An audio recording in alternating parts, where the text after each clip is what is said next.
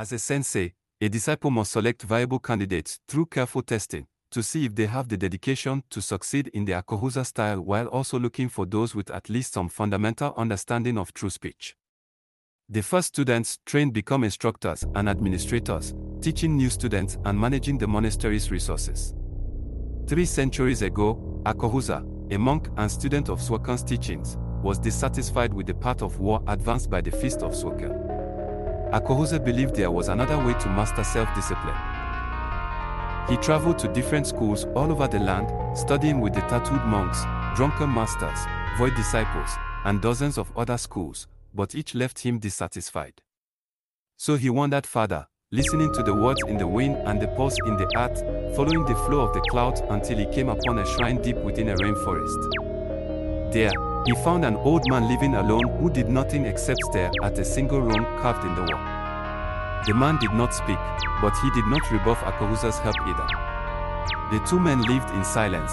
The elder studied the sigil, the younger studied the elder. Weeks turned to months and months turned to years, and still the old man never spoke. Finally, Akohuza, in his perplexity, made ready to leave, gathering what supplies he had, thinking his time was wasted. As he turned to go through the shrine's gate, there stood the old man, though how he came to be there, Akohuza could not say. Bowing deeply to the elder, the wanderer tried to move past him, but the elder, faster than seemed possible, intercepted him. 2 more attempts and the master blocked him. Then the old man spoke a single word and everything bent around them, as if the world folded in on itself. Akohuza knew then he had found what he sought.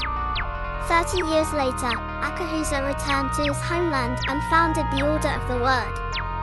As his followers built the school around him, he penned the essential principles of the art, writing just 1 character each day.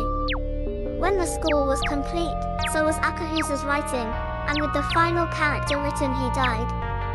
Over the next 200 years, the Order of the Word grew around the teachings set out in the sacred scroll, and the knowledge contained inside resulted in the first disciples of the Word. The modern Order of the Word retains the original structure first set out by Akohuza all those years ago. At a monastery, a master guides his favored pupils who in turn instruct the students. Though many disciples wander the world in search of themselves and their place, many more are content to stay on with their comrades and learn the greater mysteries of their path. No single overarching master governs the Order of the Word. Rather, several masters care for their particular schools. Since this is a group built on the ideals of peace and self-improvement, it has little room for rivalry or tensions between the schools.